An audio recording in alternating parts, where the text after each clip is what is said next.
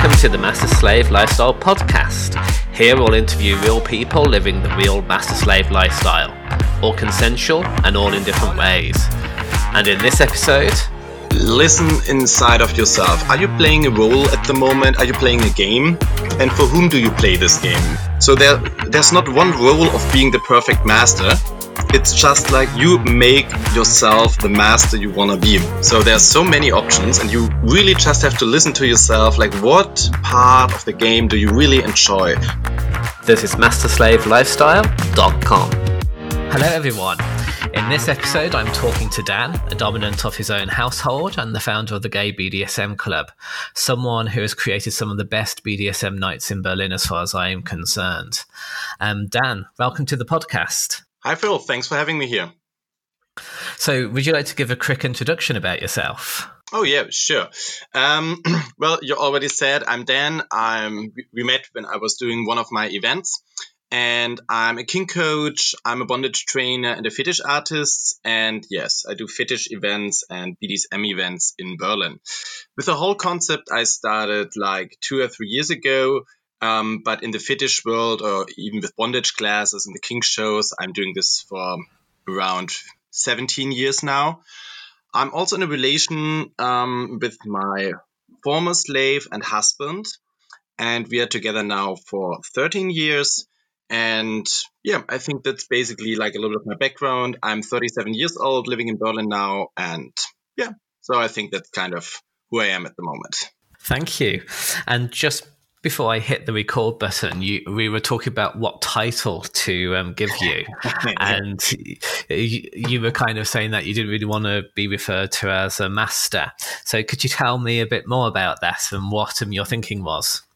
Yes, I think we go also deeper in the background because in the past I was called myself a master and I was really happy with that. But over the years of development, I think that master is not the fitting expression anymore. It has a lot of prejudices and it brings up a lot of expectations on the other side. Like there's a strict protocol, you have to say sir all the time and everything. And to be honest, most of my own protocols, I'm even forgetting over the time. So to be honest, I'm not that type of a master. I'm a dom, I'm a sadist, I'm a rigger. I have an idea what I want and I kind of get what I want.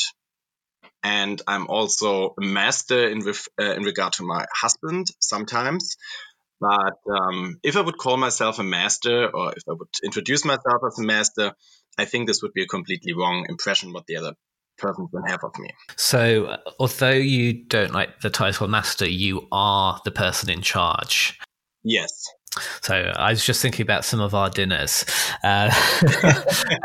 It's always been very clear to me that you are the dominant. So although you don't have the title master, you are normally the person in charge in a situation.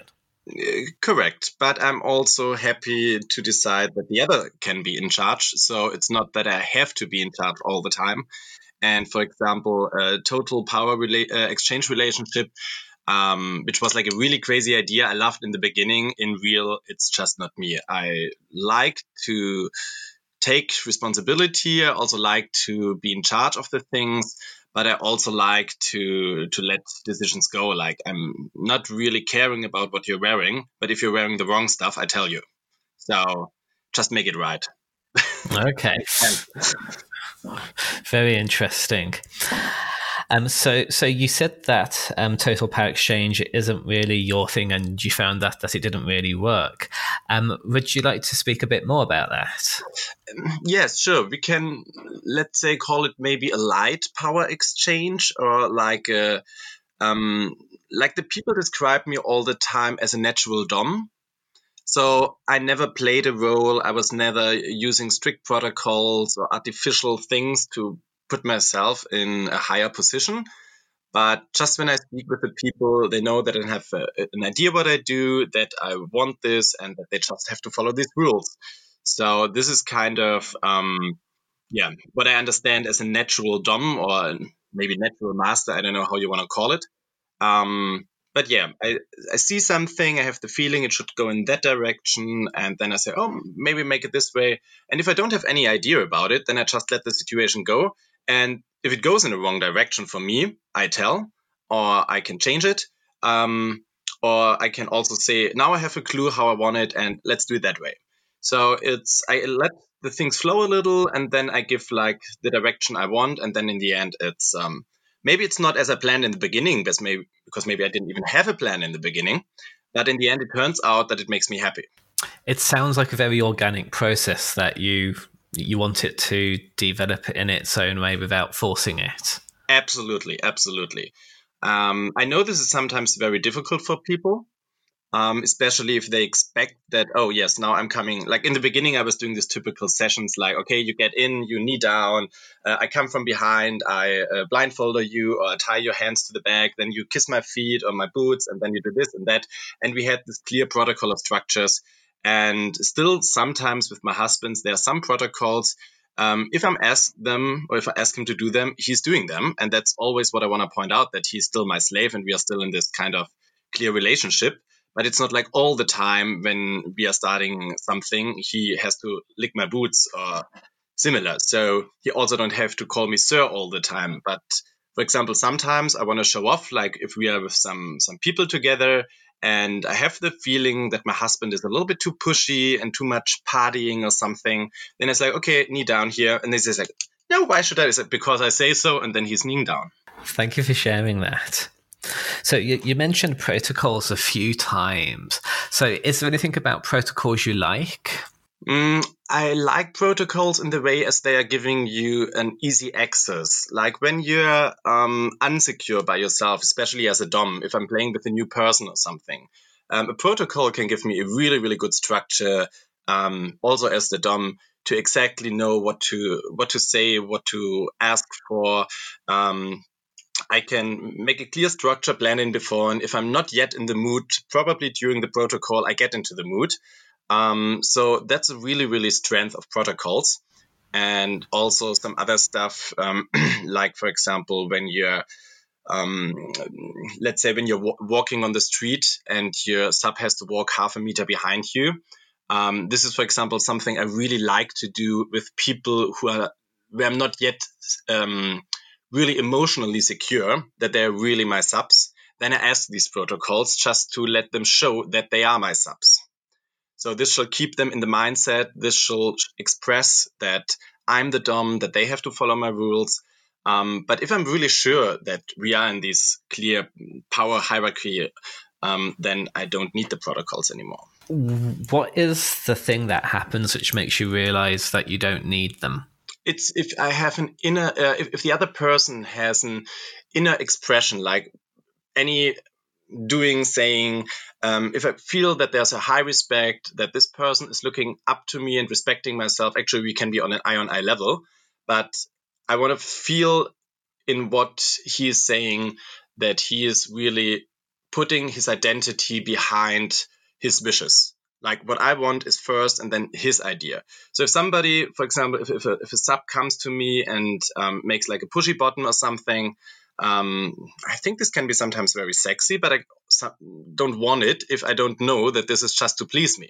Sometimes I have the feeling that the subs are really like, oh, now I want to get fucked. And then he's like trying to expose his ass to me. And I feel like, okay, then I definitely don't want to fuck you.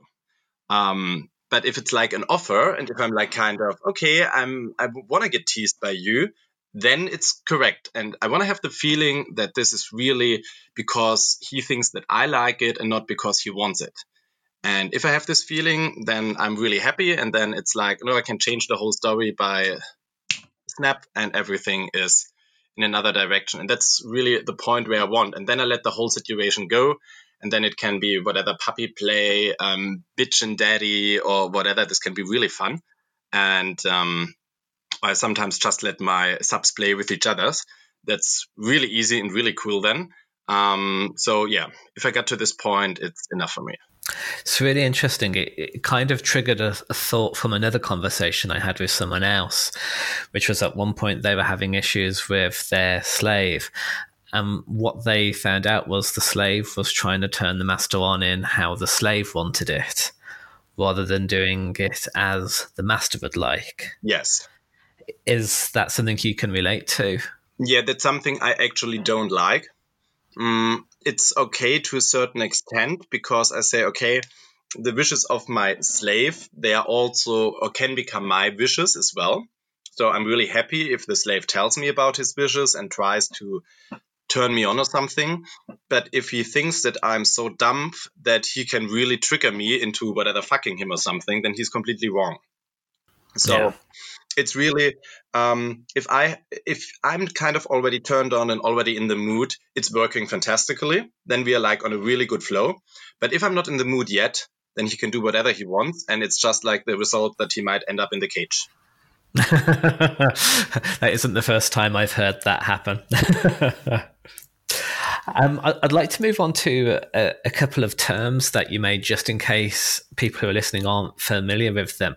So you mentioned rigor. Yeah. Could you tell people what that means for you?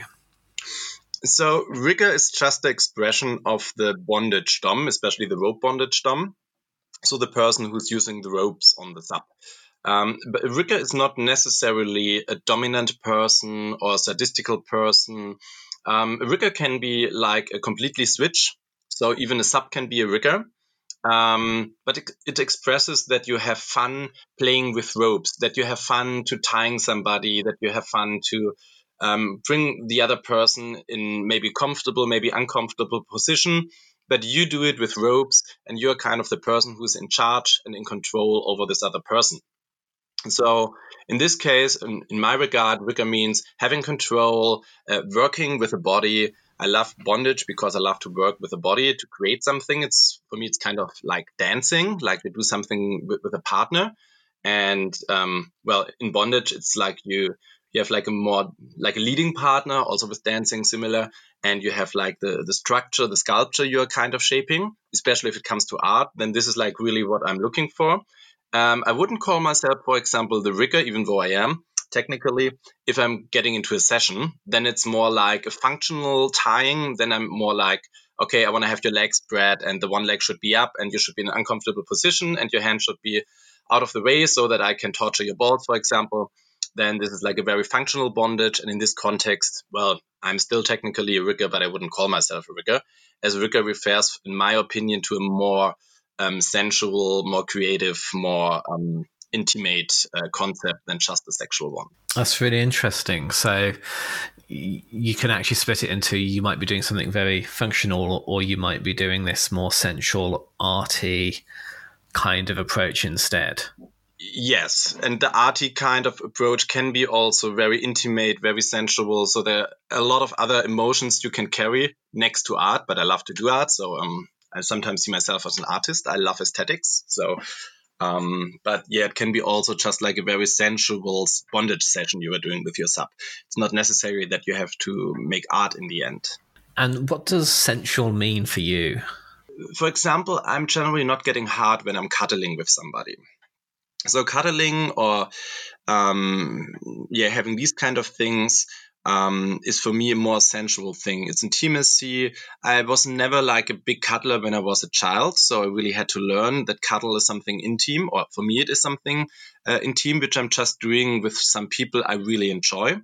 And also there are different types of cuddling, like I can cuddle on an eye-on-eye level, or I can cuddle with my subs just cuddling my legs, or with my subs just laying on my chest. So this is very intimate for me, and this is something, kind of intimacy. And the other concept then would be for me like the sadistic dom top, and there I'm like kind of also getting hard and having the more sexual aspects. So intimacy is really the emotional connection and also the aftercare, the stuff before, but it's not really the, let's say, sexual intimacy. That's for me more like you can call it sexual intimacy or kink or fetish. So that's something more based on sexuality. Thank you. When I listen to you saying that, I kind of think that you sort of talk about that they have different energies, that there's a connection with both of them, but the energy is very different. Yes, exactly. Connection, but even if you look at sex, I think a very intimate situation which is especially humiliating, which is something I don't do with people I'm on a very intimate level on other levels. Can be intimate for the sub and very humiliating because of this. But for me, it can be like not very intimate because I'm not giving a lot of myself in this situation. So if I think about intimacy, it's about giving yourself into the situation and not only your dick in the situation. Thank you. That's fascinating. I'd like to come to your relationship. You mentioned that you started off as like master slave, and now you're your husband. Would you be able to give a little bit of a journey of that relationship and what it is now? Yeah, absolutely. When we started with Skype online session, which was like, we still have the first Skype chats with us. So that's always once a year, we always pick them up and say, oh, look at our first Skype chat. Yeah. Then the first words we were exchanging, like knee down and lick my feet.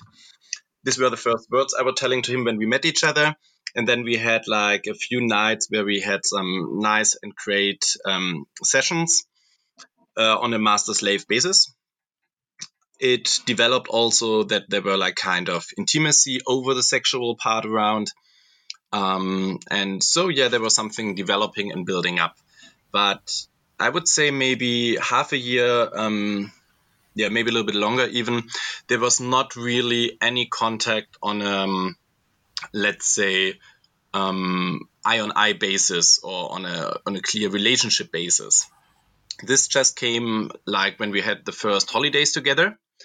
And then there was this sudden, and then it was like, okay, there's also something more around than just being master slave.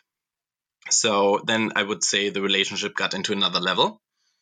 And out of this then came like, then there came a bad time where I had to go to Shanghai because of an internship. And then we had like half a year of a break, kind of. We were still a couple, but well, from a one-side open relationship, we had to change it into a two-side open relationship, which was like very hard for me. It was the first time that my partner were allowed to fuck outside of the relationship. And then when I came back, we kind of had some time to get back to our normal level again. And then we really built up this boyfriend relationship and master-slave relationship at the same time. And this then led for 5, 6, 7 years, 8 years, 10 years. And it became slowly, we were in a long distance relationship, so we didn't see each other all the time. But then it sometimes happened, or it kind of switched slightly from we are only master slave and a little bit of boyfriend to we are really boyfriend and have master slave kink as well. And then there came the time when we first lived together for a while.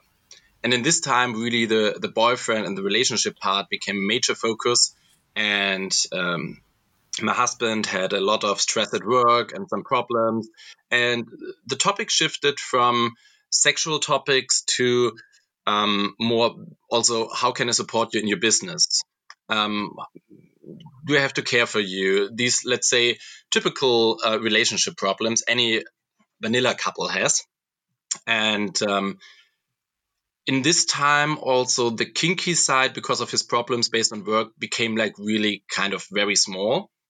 And after this period changed, it came up again. So it then grew again. It became a bigger part again. And so it was always going the one side or the other side a little bit more or less. And if I now look back to the last 2 years, especially from my side, it became a lower part again as I was starting doing these events. And with the events, there was a lot of work. And when I'm working, I'm not really free in mind to play my intimate kinky game. So then I'm just more in I'm kind of coordinating these events. I want to make sure that everybody's happy, that everybody feels safe and welcome. And out of this also, I didn't have so much time for my, let's say, personal kinky side. Also now with Corona, this made like a big problem in my head. So the last 2 years, it lowered really my kinky side. And this now just changed probably during the last 3 or 4 months again, when I kind of found a new way with the whole Corona situation. I had to skip my whole business case from physical events, from these people meeting each other, to doing online classes. And then I established these online classes. Like I started directly when we had the first lockdown, but just to feel, okay, now I'm feeling good with these events. And now I have a new perspective, a new future. This took really, let's say, maybe half a year. So after this new development, I'm now feeling, okay, I found my new place in this whole strange world we are living at the moment. And so now slowly comes also the kinky side again. And also our kinky family grew a little. We have new members now in our kinky family. And this also stimulated a little bit back the whole kinky side. But still, for me, I have to say, at the moment, I still have a lot of thoughts which are going much over only having the sexual fun with my husband. There's a lot of issues with the work and the corona situation, everything. Also, my husband had to change then the job. So at the moment, it's more on the, let's say, relationship side again than on the kinky side. But we try to keep the kinky side more alive at the moment. So, well, thank you so much for giving that history. I mean, it's really interesting seeing how it's evolved and changed over time. At the start of this conversation, you were talking about your identity and how you didn't like, and you've ended up not liking the title master.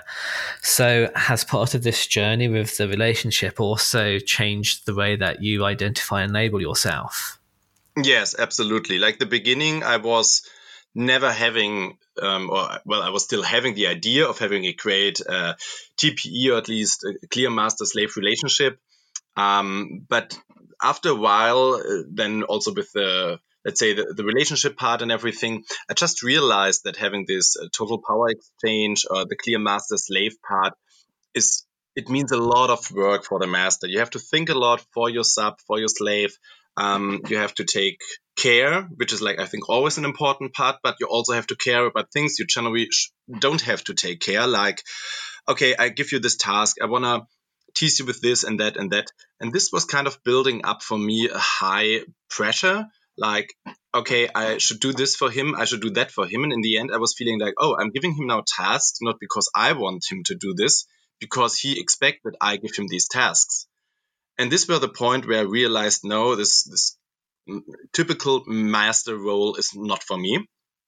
And so, yeah, this was the point when I decided, no, maybe master is also the wrong expression. Still in a session, or if we are like playing with others or something, we can still make a fantastic role play in that direction.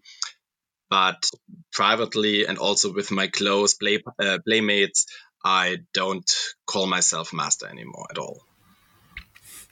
And let's say with the journey of the relationship, were there any points when you struggled to make that change and wanting to change the title, or was it just very clear to you that okay, I'm going to change this?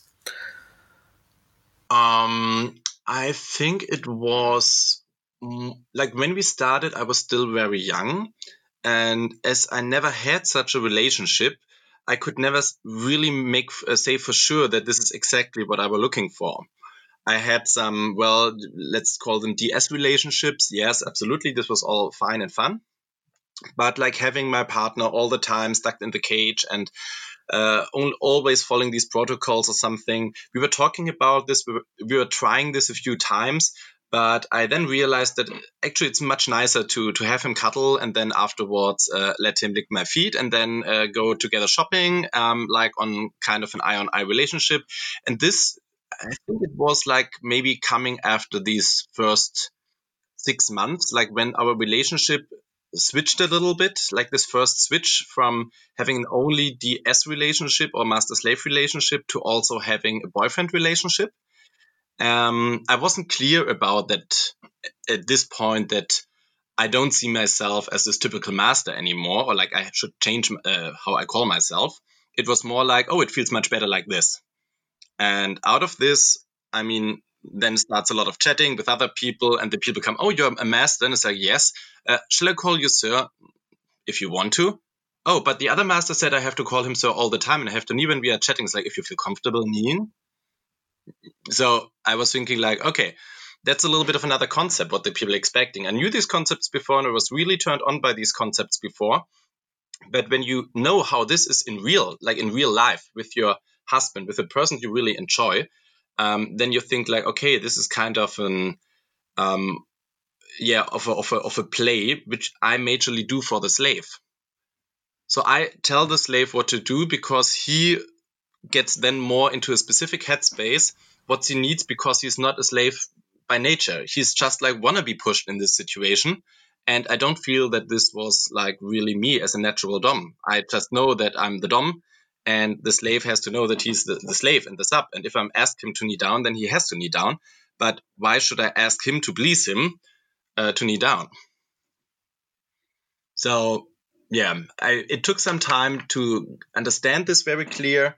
I can't say that there was a specific point when this was, but it really came over the time, and it took some time to understand that being a dom, being a master, not necessarily means you have to follow protocols, you have to follow stereotypes. There are so many options of being a dom or a master or a rigger or a sadist or a daddy or whatever. So you can really call yourself. You can also you can call me boss if that's the game, or I was called big brother, or oh brother, can you please whatever. And so there's so many options to play this game, and it's not really limited to these two classical roles we all know.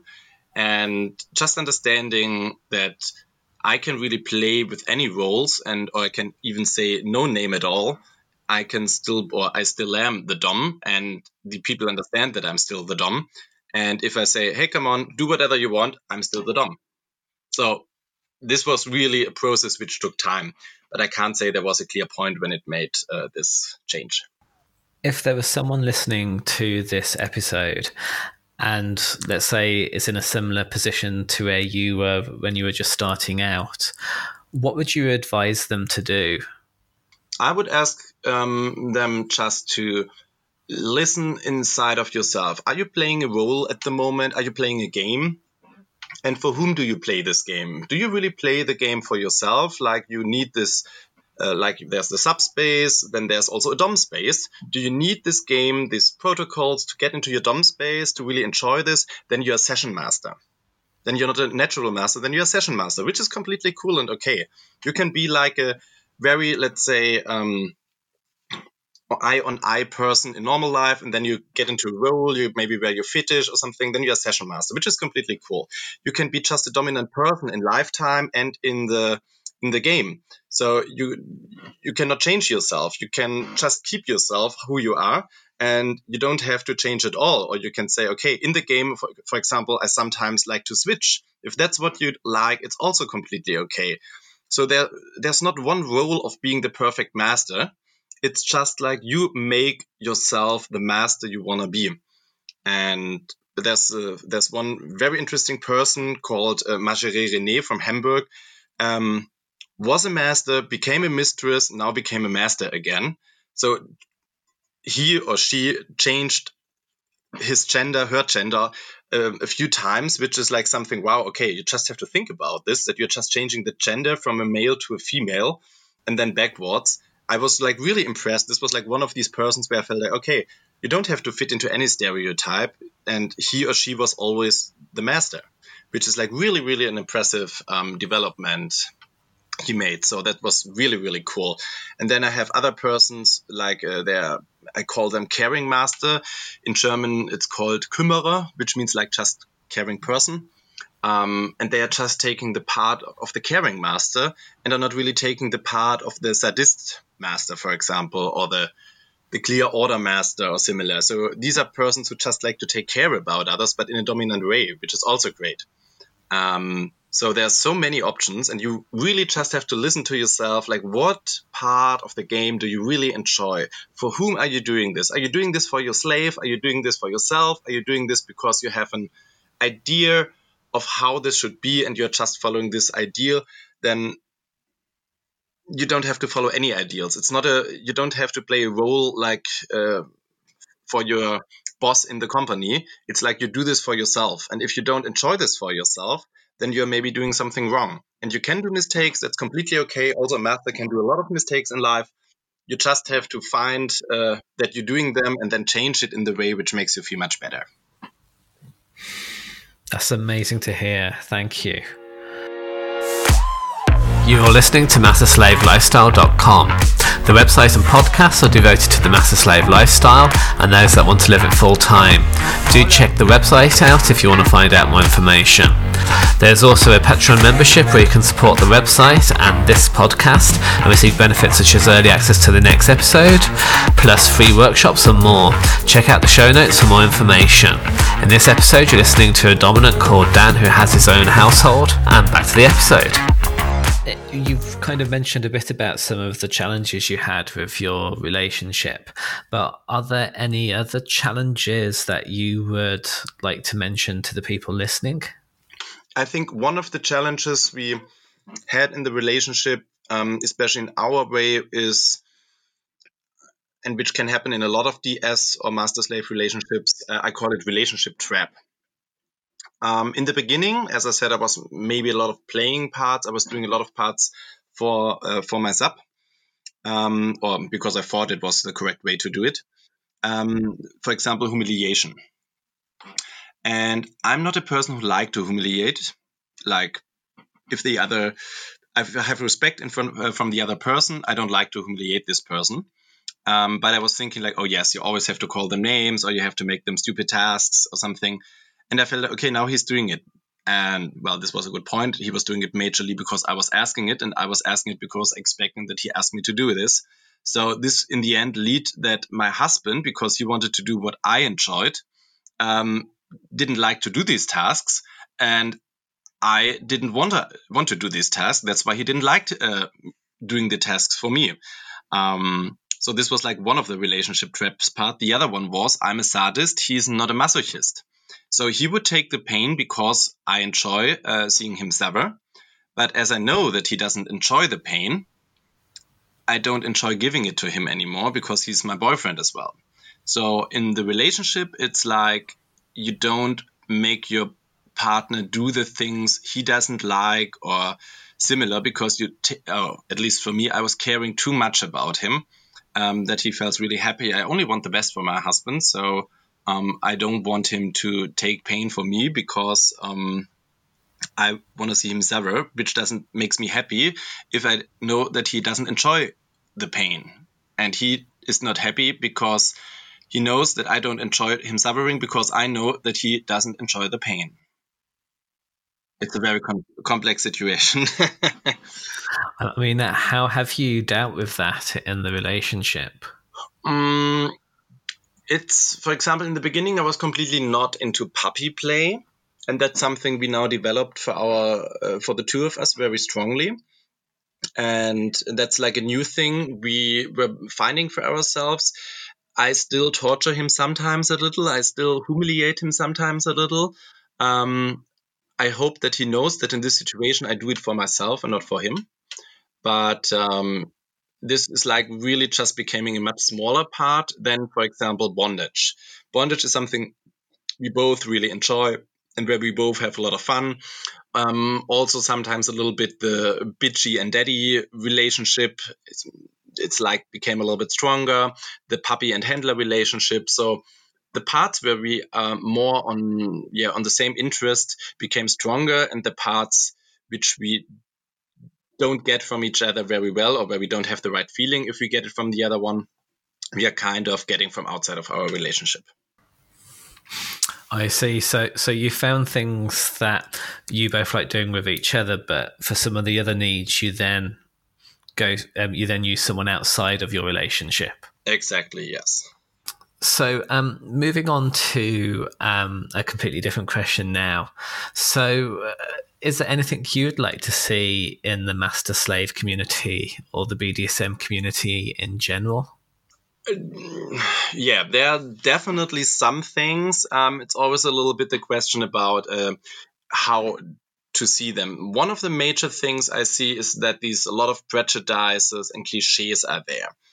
And that's something as I was struggling with in the beginning, which maybe also keeps other people from finding the right place easily. It's good to have some role models, but it's bad if they're all stereotyped and everybody is expecting kind of the same. So I think more respect from another idea, another concept is so important and needs to be seen more. So having not only a master-slave relationship, but a rigger sub, a handler puppy, a daddy little, whatever. There's so many options to have relationships, and then also like how you make the relationships work can be so unique for any relation, which you can't show or express. But keeping this more in mind, that a relationship, and especially a master-slave relationship, can be as unique as you as a person can be. And I think this is really lost a little bit in the whole scene. Also, the scenes, for example, the puppy community is kind of big, and the leather community is kind of big, and well, then there's a master-slave community, which is not yet really strongly seen or existing, but I know some people, and it's like they're not always really exchanging their events or meeting together or something. This is like really, really rare, the situation.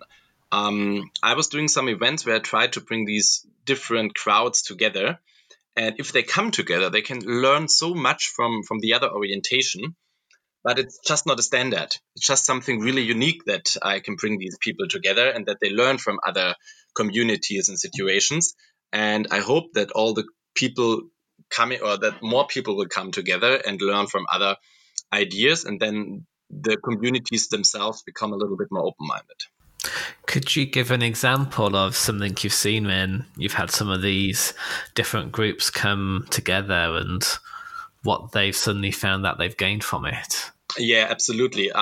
One very nice example is FTM person, like female to male transformed person. Really, really insecure, coming from a queer. Oh my God, yes, we are talking all the time about our gender identity and these kind of things. But actually, this person just want to have fun like any other gay guy. So the person joined one of my events, and at the event, there were like the straight, gay, queer people. It was the Kinky in Wonderland party. And so this person, he met like another guy, another gay guy, and this other gay guy never had contact with the FTM person. And they met and they kind of had like, I think 2 or 3 hookups afterwards. Unfortunately, they are not living in the same city, but I think they are still in a good contact with each other and both learned from each other. And before then, the one was really insecure about the gay world. Can I get there? And actually, he's like looking like a really, really hot leather guy. And yeah, an FTM leather guy is like something, wow, now he's really into the leather scene and really deep there. The other guy never expected like a FTM person or trans person was really of interest for him. And yeah, so he also learned something. I think this is something which was really, really amazing. I can bring examples like this, a few of them. So there's so much importance that the whole communities are open for the others, that they exchange with each other, so that they exchange their ideas and that they get together, and everybody can only benefit from this.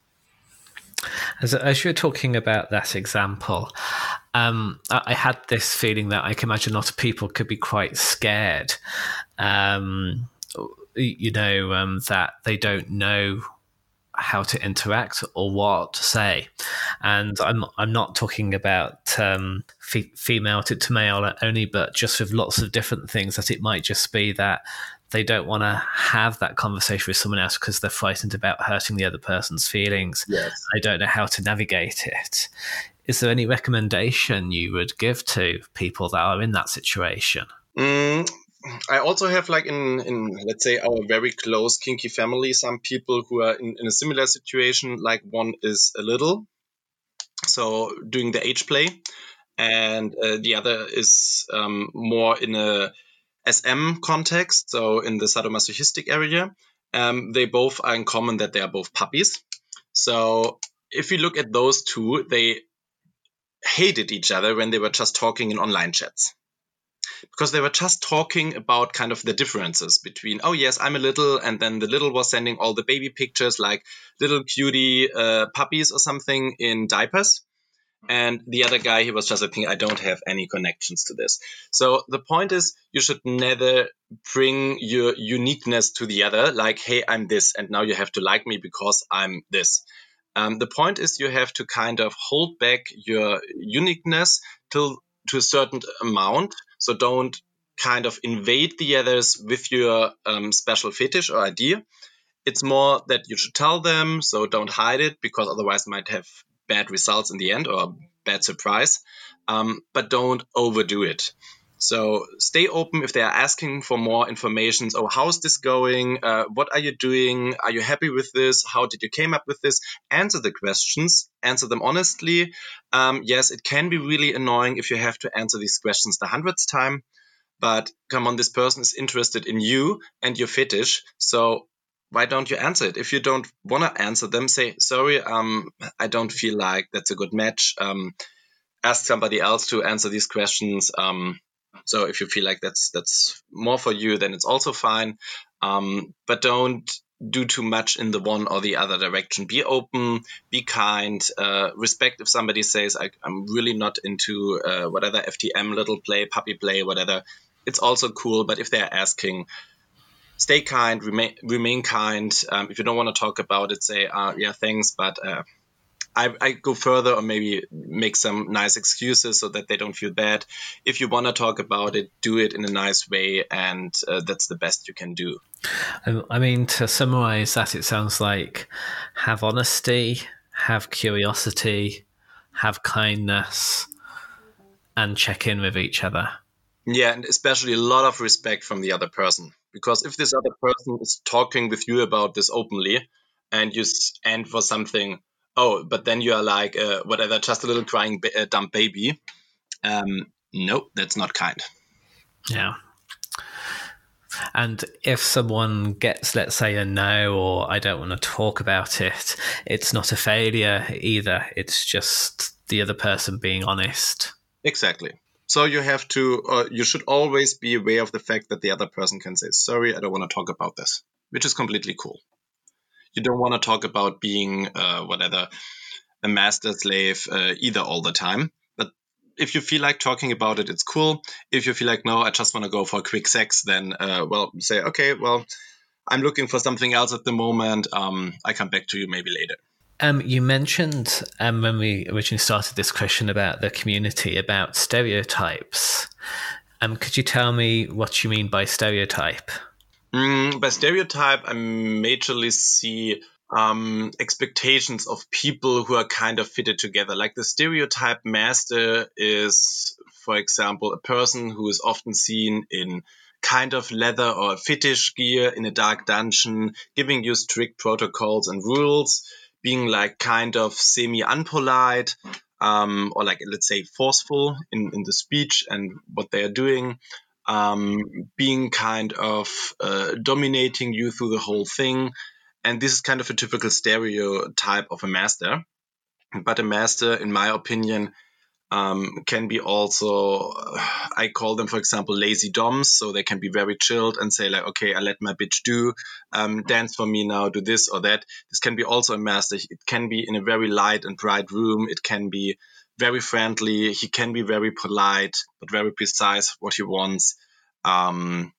So these are cliches or stereotypes which you find very often, and it's kind of covered in a lot of areas that you, when you're, for example, talking with the bondage community, then they have stereotypes in their head about the rubber community or the leather community or similar. And these stereotypes, I think, they stop you from being open to the other communities. It's really strange that you brought up this kind of subject. One of the more common emails I can get through the Master Slave Lifestyle blog is actually people worried that they don't fit into a stereotype. You know, that they're not the sort of master that they see or the sort of slave that they see. Is there anything you would say to those people who kind of are worried or think that they have the wrong expectations? They are then completely right. That's the only thing I can say to this. Being a master is an artificial concept we developed somewhere in the past. It might come from lords in a castle. It might come from some other stereotypes you had in the past, but this is like a concept, like kind of a marketing concept, like a brand, which was kind of built up in the gay community. There's a completely other concept, for example, in the straight community.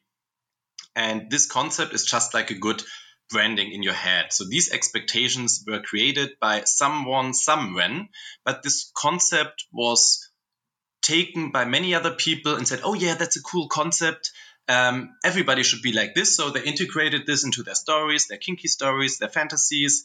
But this concept was just like one of many options. There was never like a strict or like a serious reason why the concept is like this. There's a reason why a master, for example, can ask for protocols, as we just talked about. A protocol can help you to get into the right subspace or dom space. That's completely okay. But you can also say the protocol is that you, for example, if you're a trans master, you can be called lady or mistress or whatever, or you can ask your slave just to speak in baby language, for example. So then you're like you want to be a more daddy, and you can integrate the little concept, for example, in it. Maybe your slave hates this because it's not fitting into the concept. So you have to see what the slaves like, what the master likes, and then what concepts are fitting into your way of playing. So yeah, don't just follow the concept you got from someone else. Make your own concept, which is really you and your partner. And you can change the concept anytime. You can say, okay, now we want to play whatever handler and puppy, or we can play like I have a dog who can speak with me, or I can play dog and cat, whatever. It's really up to you. So don't use the stereotypes to identify or to define yourself. Just use elements out of them. And then you can say, okay, I pick a little bit of this, I take a little bit of that, and then you, in the end, you can say whatever you are a puppy drag mistress, and you want to have a little brat which is kind of dominating you in the end. Why not? So follow what it is you want. Exactly, but you really have to think about it. You can experimentate with it. You can do a lot of discussions can help, but sometimes they are just wrong. Primal play is also a fantastic way, so you don't talk about anything, you just do. You have everything have to be consensual, but you just do whatever you want, and you can be still dominant in a way without even talking. So we're coming on to the final few questions. Normally ask what makes a good master, but in your case, what do you think makes a good dominant? A good dominant should always respect the freedom of the sub and the ideas and figures of the sub. But the good dominant also should use them in his or her own way. So take the idea, take the concept of the sub. If you say, no, this part of the concept I don't like at all, you can skip them, you can respect them, you can use them. But it's like you have I see it always, you have like kind of an element there. You have like, if you're playing with, I don't know the English word, Bauklötze, like where you, or like Lego, something similar. So like putting Lego together. Yeah, like putting Lego together. But you have like this element of briquette in front of you, and this Lego briquette, and it's just this. You can't change this briquette. Lego bricks, yeah. I think you mean. So, yeah. And then take this Lego brick and put it in your play. And this Lego brick is the slave. And the slave maybe has 5 bricks or maybe 20 bricks. And if you only feel like 10 of them are fitting into your game, that's cool. Maybe you say, okay, 2 or 3 more can be on top, but they're not really me. I do it as a favor for the sub. Can be okay. That's really kind of you. And the rest you don't like, you have to tell him that you don't like them and that you cannot follow these rules or these ideas. Are they important for you? If your sub says yes, well, then maybe you're the wrong dom. If the sub says no, that's also cool. If the sub says, I don't care, you're the master, even better. In the end, probably the sub doesn't have a lot of fun, but that's his or her decision. So it's really important that the master play with what he get, that he accept and respect what he has there, and then play with it in his own creative way. I think that's very important. I also think that let the situation flow a little is very cool. So if you set a lot of protocols, you often limitate your game to these protocols. But if you take some protocols and then maybe you just let, for example, the sub some freedom in what he want to do next, and if the sub can play this in a very well way, he can inspire you to maybe do something you never did before. So if you stay open for this flow in this situation, it can be really cool to you and can give you a lot of more pleasure with being a master or a dom than if you just go through your, let's say, process you already did like 20 times before. Thank you. And then final question, what makes a good slave? Yes, a good slave, I think he should really know what he wants. And for me, it's like I have two ideal slave for me.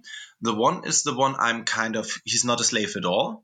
I make him my slave. I tease him. I bring him to submit to me.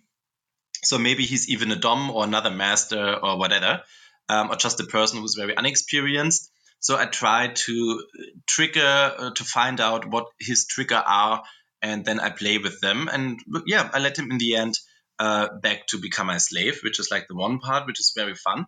The other part is like a good slave who knows what he wants, who can offer something I really want, so he don't care what he wants.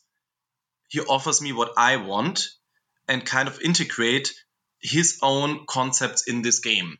So it's how to say it the best way. He tells me I like but he knows that I like this. So he starts with to do what I want, and I can give him what he wants if I want to give him what he wants. And this is like a very, very tricky part. So if the slave can make me kind of give him what he likes, that's a really, really good choice. And these people, they are generally natural submissive. So they start just by pleasing me and they give me whatever I like. They kind of got a good feeling with me, a good vibe. And then in the end, I maybe give them what they want. But it's not like this is the expectations in the end. But I have to know exactly what I can do to them so that they are happy. And that's a really, really good way. One thing which goes over both topics, like what's a good master and what's a good slave, is that you really know from each other what you like, that you have a good flow, that you have a good vibe, that you can speak about things openly, that you don't have to hide something. But having this relation, this flow with each other is so much more important than many other things.